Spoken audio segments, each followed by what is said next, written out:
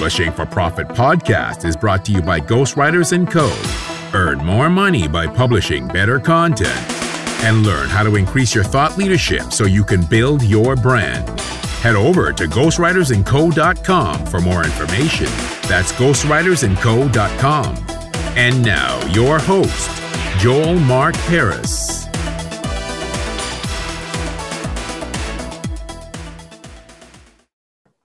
Danielle, thank you so much for being on the show today and for sharing your expertise. I want to start with your company, Digit. You are the founder and owner. Can you tell me a little bit about how you started your company? How I started my company. Very interesting question. First of all, thank you for having me on your show. That's awesome. And hopefully, we're going to have a ton of fun. Yeah, anytime. A ton of value. So how does all this started? Actually, it started in my garage in Florida. Already about in 2004, I'd say, probably at the end of 2004, probably like November, December of 2004. Where basically I had just created a software for the restaurant industry because I have a background of a developer myself. So I created this software for the restaurant industry in Florida. And one of the particular piece of that software was a mobile app for servers and waitresses to actually take your order from their cell phone and transmit all that to the kitchen and all that. So I had sold that at the end of the project, and I was looking for something else to move on to. And I had this expertise back in 2005, like 2004, of mobile devices. So I come from a background of flip phones. So all the way back then, saw some opportunities around mobile, but was kind of like in a state in Florida where there was not much technology of that nature going on. And my kids were growing up and such. And at some point in time, I decided like, okay, I'll start this company doing mobile apps. So I started that probably at the end of 2004 in my garage in Florida. Started reaching out to companies and tried to sell some mobile apps. And one thing led to another. I ended up in Montreal. Like our first clients started arriving from there. So when I saw that, after a few phone calls, I had some interest over there. I decided like very early 2005 to start a company and do mobile apps and move all that from my garage in Florida all the way into Montreal and actually create a company in Montreal doing mobile apps for businesses. Again, in 2005, when we would say, mobile apps, most of the people would say mobile what? What the hell are you talking about? That's how it's pretty much all started. And I had a lot of experience because I had spent time in Silicon Valley, spent a lot of time in Florida working on that app for restaurant. And so I kind of took all my expertise, moved out to Montreal and created Digit. And that's how Digit started. Bought a house, started that in one of my little rooms, got a project or two, rented an office, started building a team, and the rest is history. What does Digit mean? Digit comes from actually a few hours of research, but originally the whole idea behind Digit, it comes from digital gadgets. So that's how the name came up. Took a little bit of this, took a little bit of that, and ended up with Digit being very unique. Love the whole idea of uniqueness. Always thinking about, you want to become like an Apple of this world or Microsoft, you think big and you're like, and I wanted really something that stood out that I could trademark and use around the world instantly. And one of the important thing was not having, because of course I was in Montreal in the French area, and I didn't want anything translatable. So it had to be very, very unique, and originally comes from digital gadgets. Because at the end of the day, that was, pretty much a gadget, if you will, at the time, playing with mobile devices and all that. It was gimmicky for a lot of people. So yeah, that's how it came up. Did growing up, did you always have a fascination with technology, or is that something that came over time? I say to most of people, I fell into it when I was a kid. I came across the ATM machine. I was probably about 10, 12 years old that those machines came out. And I found it so fascinating that somebody would put a plastic card, punch in some numbers, and have some money. To me, it was like, wow, this is like the future of stuff, right? It's like, no more hard work, no more, physical hard work. Things are going to change. So I kind of fell in love with technology right now and then. And I kind of grew up with the idea that if I could figure out how to type something with my fingers, I could make a living out of this. And one thing led to another, boom, boom, boom. I, tried all the stuff from N64s and Commodores and all those machines, go way, way back, and just loved it from there and never looked back, and kind of saw myself because I'm the type of guy that loves to learn constantly, doesn't like repetition. And, I know something cool, I want to know more. I want to dig deeper. I want to understand. So the whole ATM machine brought all that, kind of fired that up for me. It's like, whoa, okay, how does this machine work?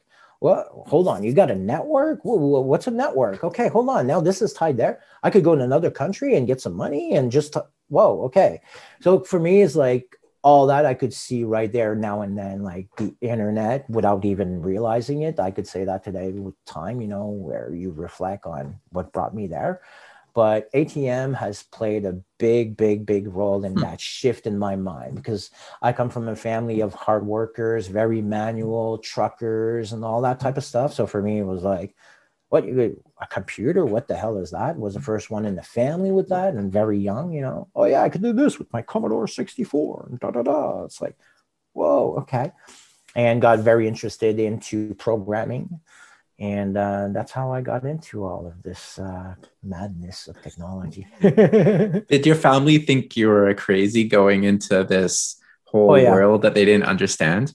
Oh, even today, they're like, I mean, I speak, from a different planet when I talk about stuff, for some people, it's so advanced that, I mean, most of the people will be nice and say, oh yeah, man, it looks amazing. But I didn't understand squat over what you're talking about.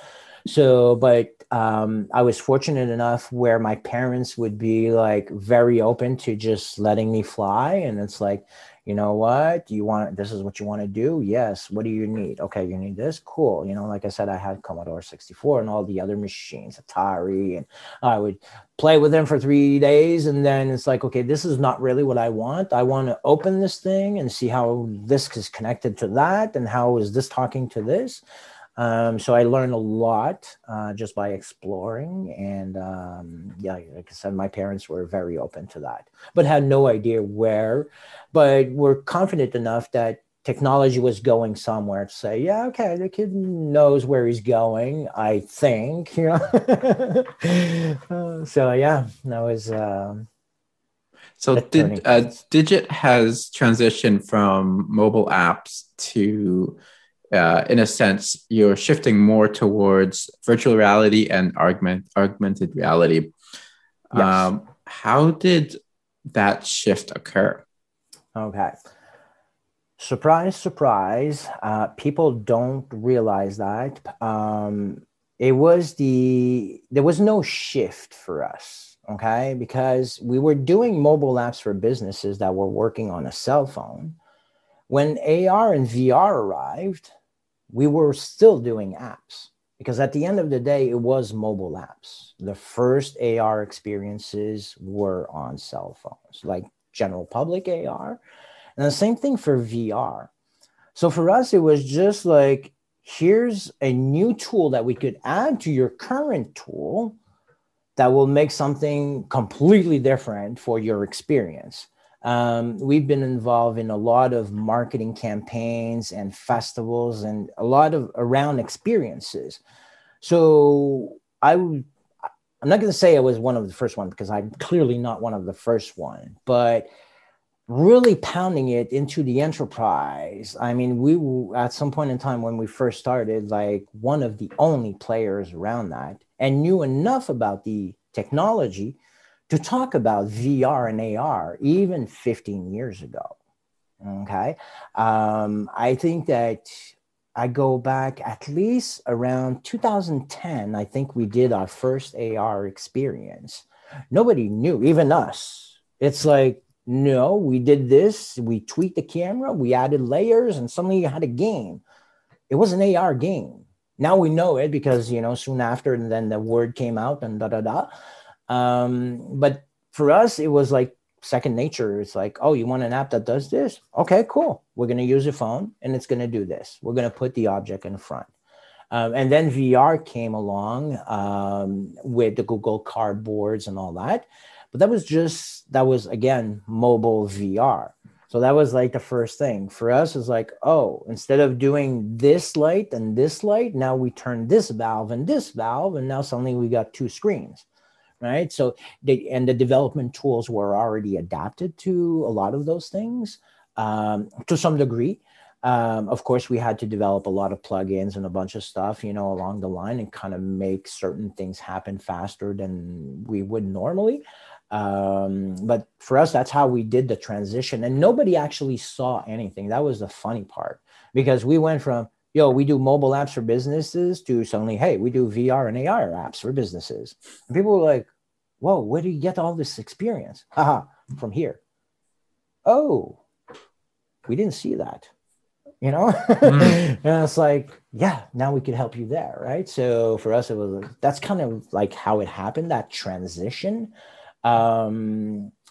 Did I think it would go there? Absolutely not. I had a completely different view of VR in particular, and we were not there, not even close to being there. So yeah, that's how it kind of like shifted the whole thing. And we're very, pretty much everybody in the team is very technology driven inside, where it's like, yeah, we'll try this. Oh, you're thinking about this? If you could think it, my team can do it. Let's try it. You got some money, you got the time, we can do it. You got the budget, you got time, we'll do it. Apple is not going to accept it. It doesn't matter. We're going to make it happen for you. We did stuff where we even had one day Apple call us and it's like, how did you guys manage to bypass this?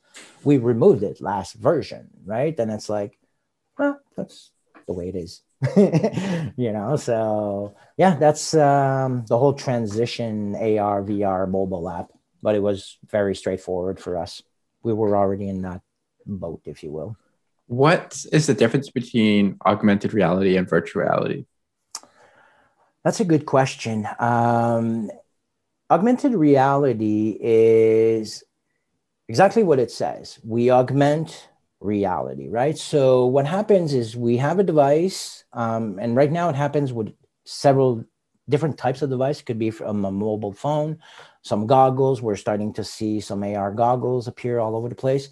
So augmented reality, we actually add and superimpose layers of 3D object on top of reality, right? So you see your desk, you take your mobile phone, I could start adding objects to your desk, okay, in your real environment, and you could interact with all those objects. Now, virtual reality is slightly different in the sense that it's, first of all, you need some goggles at this point to really have, because the virtual reality, it's an experience where you're immersed in the 3D experience, okay? Now, those experiences could be CGI type of experience, or it could be photorealistic today type of experience. But the end user is immersed in the experience, can interact with objects, could physically touch, move stuff around the same way you would do in real life. But it's a completely invented experience or world, if you will, or adapted world, I could say. So those are like the real big difference between both of them. And of course, we also have something called mixed reality that kind of combines a little bit of both. Yeah, then, you could, I like to say mixed reality could be really cool because you could take a little bit of VR, a little bit of AR, and you could take a lot of traditional stuff and kind of mix all that together and have an experience, using QR codes and different objects. And so you could mix all that, but that's like taking it way, way, way out there. Maybe even some people are like, no, this is like crazy what you're saying. But at the end of the day, if you think about it, yes, we could mix all that together. We mix newspaper, we scan a code, suddenly there's something that appears on it, and so on and so forth. Yes, it is augmented reality, but it's a little bit of mixed reality as well, because it mixes different medias and such. When I think about this technology, I think about the Matrix, and I think a lot of people do. So what are some real applications that people use this technology today? Oh my God, there's so many areas where we could benefit from this technology. So if we take a look at virtual reality, for example, everything from training to education. Okay. I'll give you an example. A mine could train its workers in real time in a real mine environment without ever putting anybody in danger. You could turn off the wrong switch. You're going to blow the entire thing up. Doesn't matter. You're in virtual reality, right? So you could learn very, very simply and safely. So that's a good example. We've seen stuff like McDonald's training its employees how to cook their hamburgers, how to take care of the salad, how to do certain things. Same thing with KFC. There's companies like Lowe's will teach you how to build a desk, not a desk, but a deck, an outdoor deck, for example, using virtual reality, right? Things like that are really super cool. And it goes down all the way up to education. We're starting to see it with what we call the school of the future. Again, where we could put the people into virtual experiences that are invented, but at the same time, it brings so many benefits for the end user. Learning retention and such is just through the roof using technologies like virtual reality. I've seen some experiences to promote products.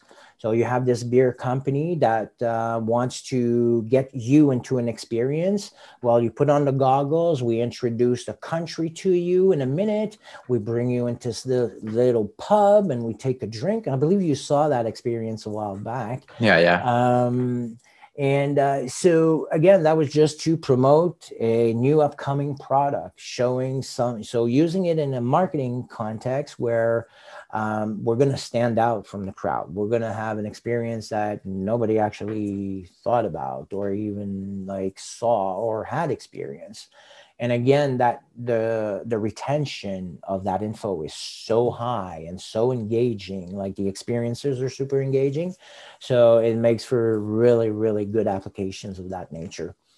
And the sky's the limit, really, in the sense that anything that we want to replicate from the real world that's actually dangerous to some degree, you want to test crash dummies. I mean, sky's the limit. You want to learn how to be a fighter pilot, fighter jet type pilot. Well, they already do simulators, to some degree. That's virtual reality, just in big screens. But now, we're going to see them more and more having like the physical goggles and getting them into the experience and interacting with all the objects. And because you could actually end up by replicating the real life objects that are dangerous to interact with. And if you do a mistake, and you reduce cost a lot, for things like that. And the retention is like crazy. I think it's like 10 times more than any other media. So, which is really good. So that's a good example of VR, AR. No, VR. Yep. Yeah. How about AR?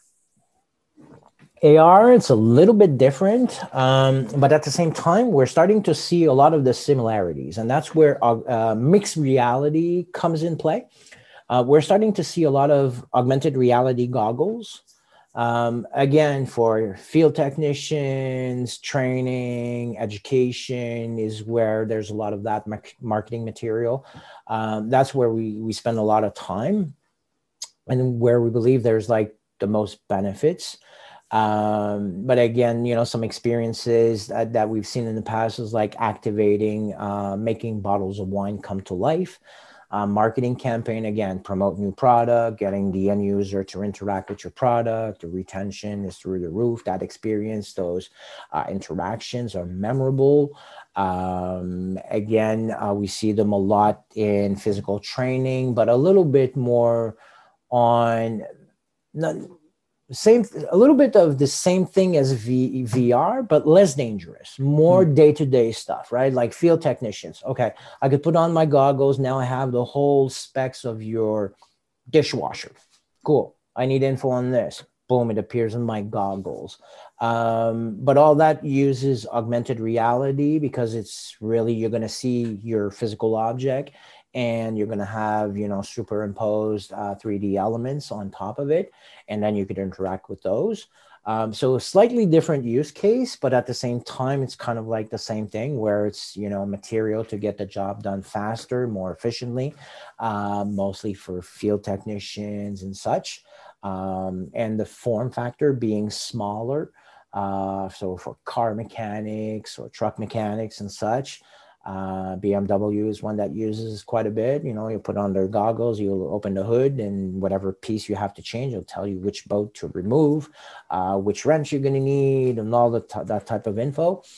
You want to know more details on the car with the VIN, it scans all that in real time, gives you more info. So those are kind of like the typical use cases around AR. But at the same time, it's like sky's the limit. You have an idea, let's talk about it, and we'll figure something out. Yeah, we'll make it happen. You've been at this for some time right now, and you're certainly the person who I think of when I think of AR and VR. When you brought this technology to your clients who you built the mobile app for, did they see the potential right away, or is that no? Did you have to convince them? Yes, countless hours, just trying to convince people this is the next big thing. For some reason, people don't like change, right? So they got something that works, they don't want to change, although they could see it. At first, it was really kind of like hard to some degree, because we had to develop demos to even show them. It's like, this is possible. Look, this is what I was talking to you about, right? Oh, really? Yeah, we've been talking about it for 3 months. What do you think would go forward? So a lot of convincing. And I'd say even today, well, today, maybe not 2021. Okay. 2020 has shifted this whole thing. But even during 2020, it's been challenging and still convincing. But now it's getting a lot more accepted. And a lot of them are starting to see the potential on their own. They're calling you up and say, hey, I was thinking about this. Could we do this? Yeah, we could do this. Yeah, we could go even there. Oh, okay. Let's start talking a little bit, right? But they're still not moving as fast as I think they should. Okay.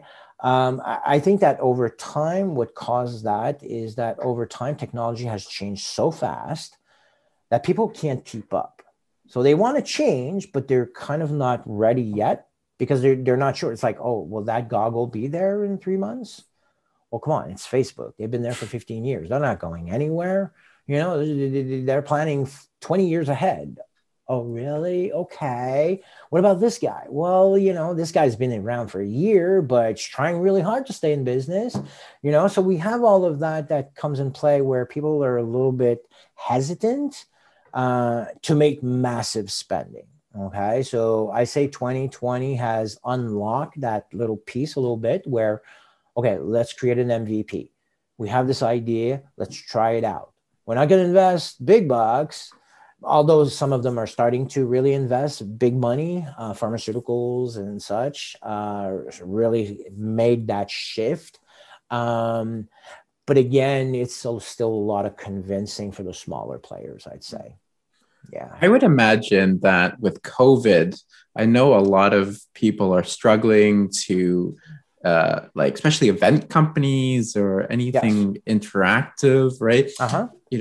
It's hard to have that same experience on like just a computer screen, right? So I imagine that COVID has actually accelerated the technology. Is that the case? Yes, absolutely. 100 miles an hour, to be honest. We've seen a lot of, because we've been able to do online concerts in VR and such since a long time. But last year has brought that acceleration where all the tools come together, right? Zoom is now integrated in VR. You got this, I could bring my desktop in VR. So there's been a lot of change in the last year that kind of help make that switch a little bit faster. And there's now, we could say, from the last 3 to 5 years, there's been some really, really big success as far as apps and such that, made that switch in 2020 a lot faster. And there's some people that were a little bit like us, ready to just turn on the switches. We're ready, man. This is what you need. Cool, here it is. And kind of waiting for that moment, because until 2019, we were still struggling, trying to convince people. Some people, like Nike and those big guys understand it and they're into it, right? But getting it to that second level of buyers, if you will, was still really, really painful. And now I think that due to COVID and the acceleration of, okay, let's get our MVPs out. Let's see. And there's, been in the last 2 or 3 years, some side projects that appeared that made those applications available to the general public without being in the big stores, if you will, app stores type stuff, which allowed people that were enthusiastic about the technology to kind of go learn from it, allowing people like us to say, hey, you know what? You want some ideas? Okay, download this and this and this. Here's a pair of goggles. Let's talk in a week. Cool. Now you're trying 7 different things. Now you have an idea what's possible. But yeah, 2020 is like, quite a roller coaster.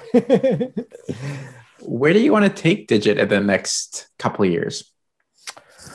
Oh, that's a good question. I think I'm going all full blown and again in VR AR, and just pushing that as much as we can and integrating that into our current customer base as much as possible, and of course always open to new projects, but continuing that momentum with our clients where it's like, okay, we've taken you there, we've got you there, we got you there, and now we're moving forward with that. Bringing a lot of the social media world into these technologies as much as possible, from interactions with your web page, your Facebook page or whatnot. Yeah, just continue, trying to keep that pedal to the metal in that area. I think we're just getting started. I think we still have, for at least, if I look at the web, the mobile, I mean, we're still in this for another 10, 15 years. And at that point, I think things will have evolved to, deeper AI, machine learning, and all that good technology, and the blockchain and all that. So I think a lot of those technology will come in a few years and kind of feed what we're going to need to produce super awesome experiences, in-depth experiences, and having no lag, no latency, and all that. So yeah, I think that's where it's headed. Yeah, I definitely I'm think hoping that. For. Yeah, I definitely think VR is in its infancy, and there's so much more potential. Yeah, now I think it's kind of funny because I see like this merger of AR, VR coming together, which I really don't understand. At the end of the day, it's going to be a mixed reality device. I think that's what's going to win at the end of the day, because we're seeing now augmented reality goggles, augmented reality glasses, hey, that's VR not too long ago, right? Facebook is moving slowly from a VR to AR to mixed reality. Nobody's actually, or some people are seeing it, but I'd say general public are like not seeing that transition, but that's exactly what's happening.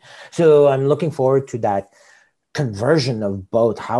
What's going to be the end thing? And I think it's going to be all around, like I said, artificial intelligence and machine learning and all those technology coming to like its full potential, being able to voice, integration of voice into all of this. Yeah.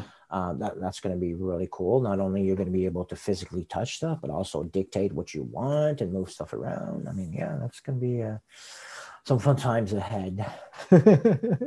I know you touched on it, but why should a company consider using AR or VR for a marketing campaign? And how do you think about those campaigns?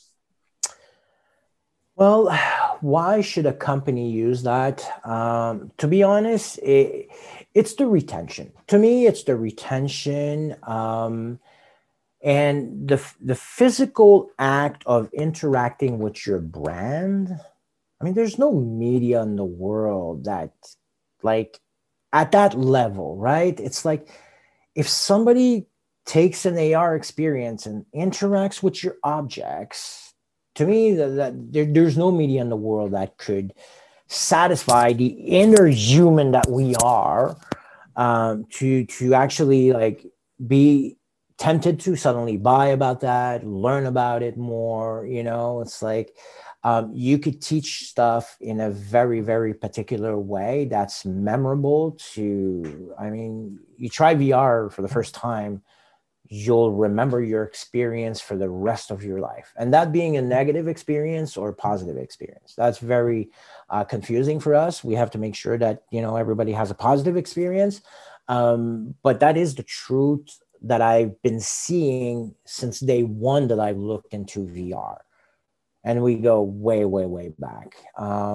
So yeah, that's something. Retention, the use, the interaction of with your brand, the time that people are willing to interact with your brand. I mean, sometimes we say it's timeless. If you have the good experience, people will play 10, 15, 20 minutes, an hour with your experience if it's good,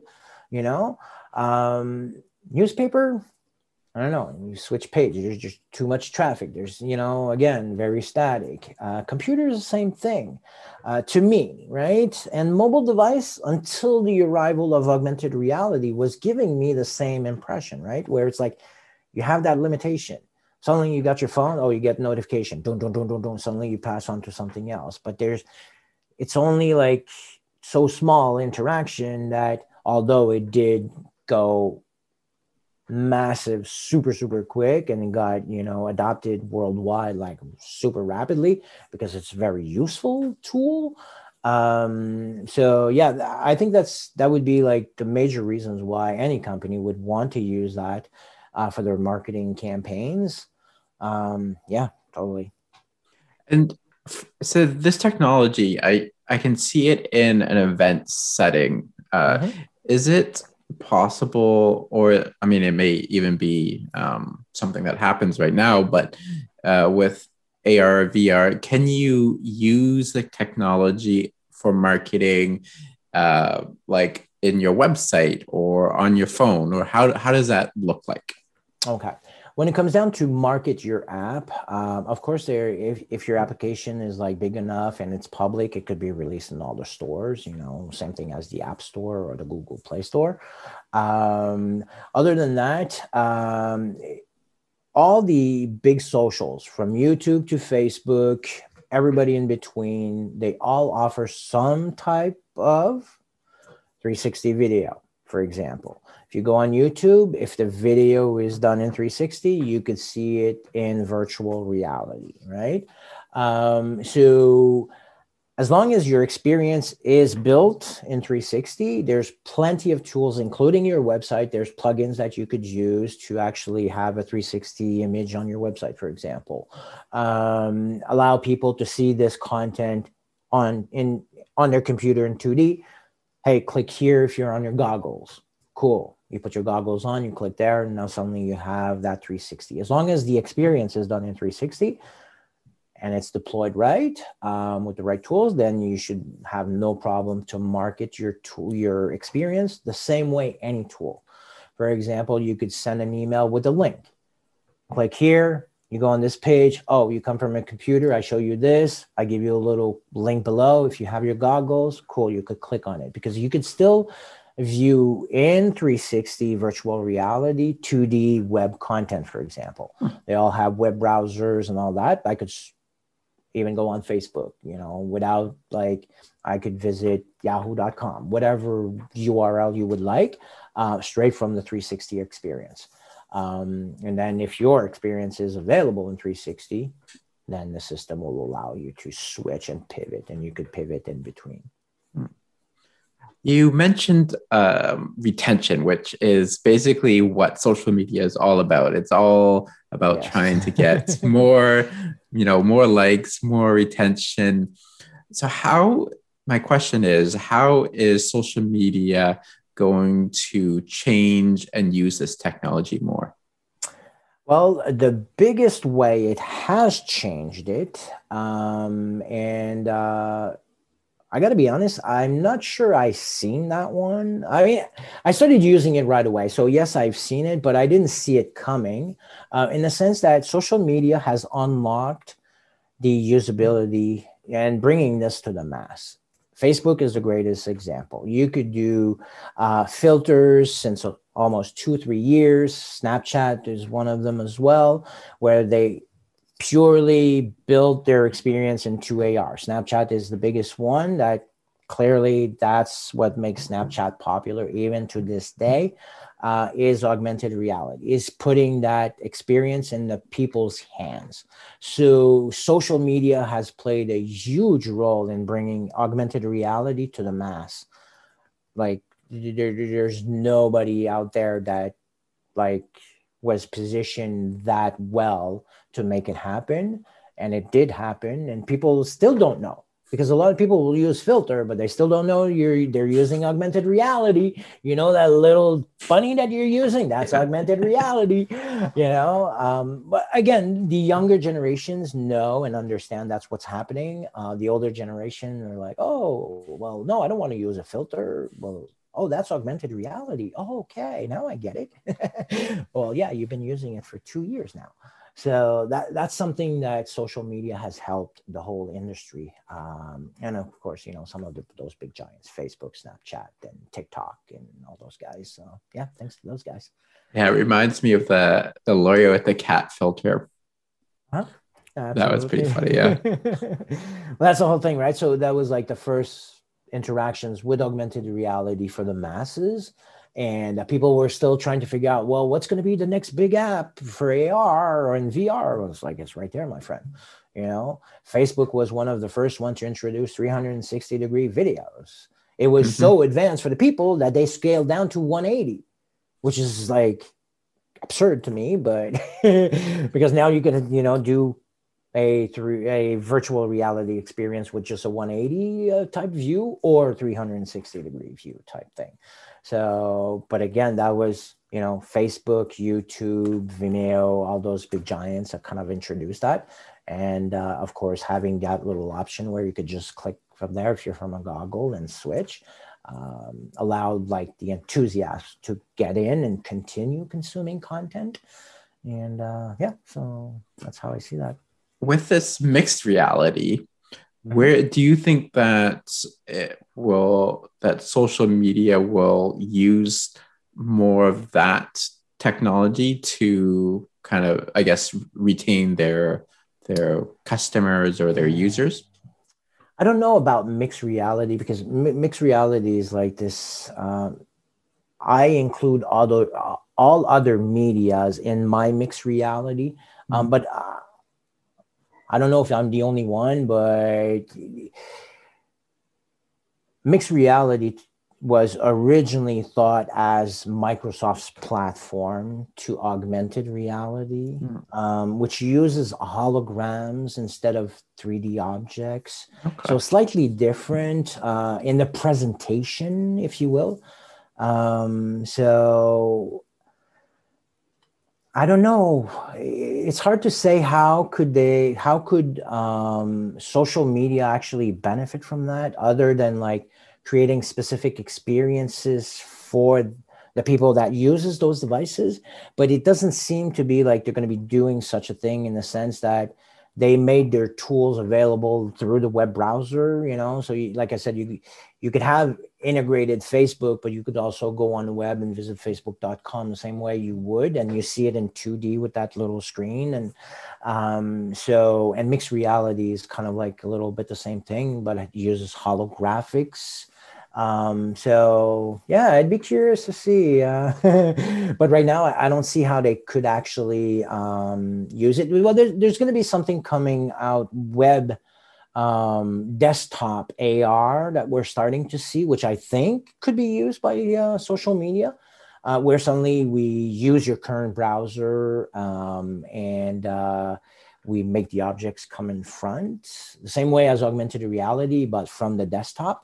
But that's still in the beginning of, so I'm very excited to see where it's going to go.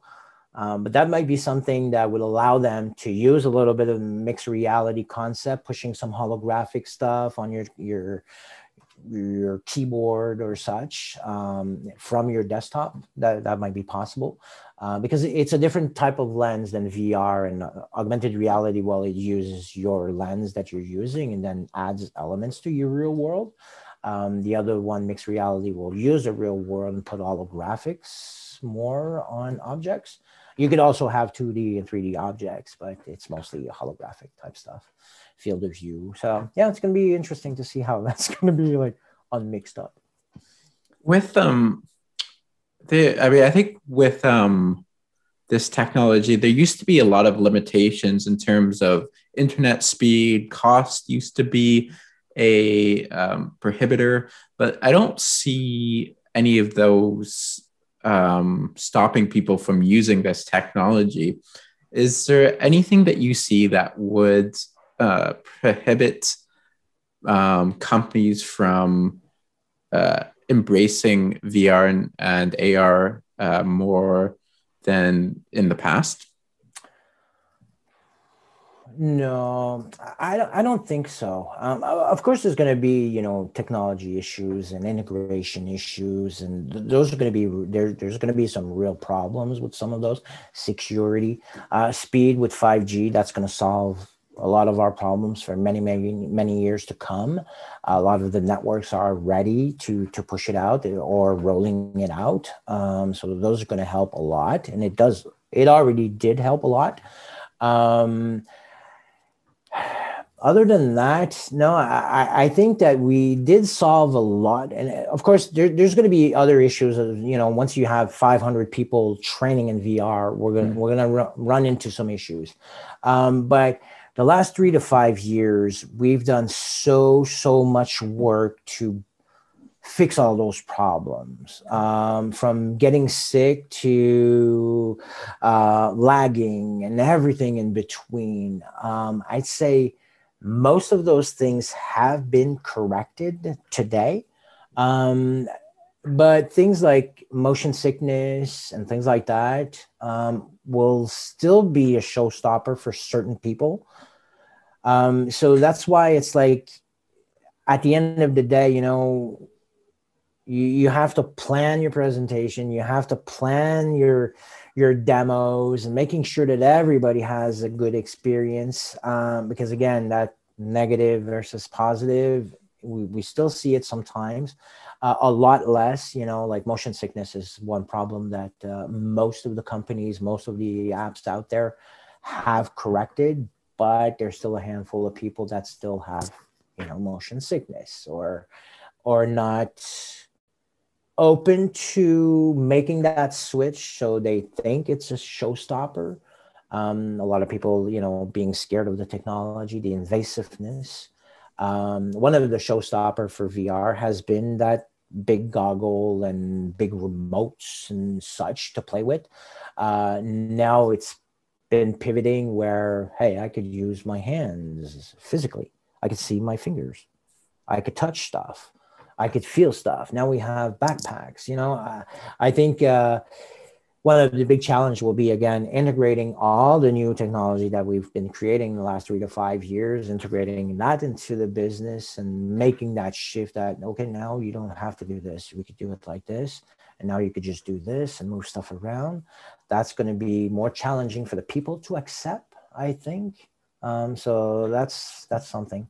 Again, we're depending on a lot of the big companies, the social media, to put those things in the hands of people, starting with filters, making them laugh, make them laugh for a year, introduce something new. Now you got games going on in those platforms and so on and so forth. So yeah, that's still a long way to go, but I think there's a big chunk that's been stopping a lot of people that we don't have to worry about anymore and won't have to worry about as much. Daniel, I'm going to cap it off with one last question. And this may seem out of the blue, but this is a question I ask all my guests. And that is, do you have a favorite book? If I have a favorite book, I do have a couple. But the one that I like particularly is Crush It from Gary Vaynerchuk. I think that's that's one of my favorite books. If I could read it, I think there's 3 different volumes or books of that series, and I got them all, and I think I would read them over and over. The other one that's kind of like on top of my list, and there's another one called A Top of Mind that I just absolutely love and try to apply that like day in, day out. And it's all about getting on top of people's mind all the time, keeping up, messaging, text, Facebook, social. And so, yeah, those would be like my 2 favorite books for sure. They're always right there, and I have to hold out myself to not read it again. It's like. Are you a big Gary Vee fan? Very, very big. Very big fan. I know the guy since a long time. I come from a Twitter world as well. So I've been following him for many, many years. I come from the wine industry and, did a lot of stuff around that over the years. So I've been following the guy forever. And has always been somebody I look up to, it's like, I don't know I could call that a fan. At this point, I feel like it's my cousin, my brother, whatever, I feel very comfortable interacting with the guy anytime. And it's like, could share a ton of stuff and have a lot of admiration for the guy. And like I said, since his beginning, I remember all the way back into Twitter and wine text and all that stuff coming together. And so, yeah, big fan. Awesome. Daniel, for people who want to reach out to you, where can they find you? There's 2 places. First, on our website on www.digit.com.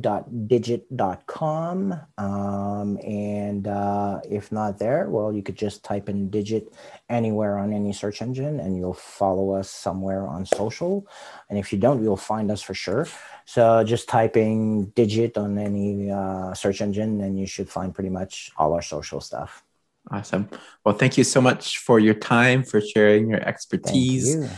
I think, this technology is super exciting. And as I said, I really think it's in its infancy. So I think it's really good to share with my listeners. So thank you very much. Awesome. My pleasure. Anytime, my friend. Thank you for listening to Publishing for Profit. Please like and subscribe on iTunes, Spotify, or wherever you get your podcasts.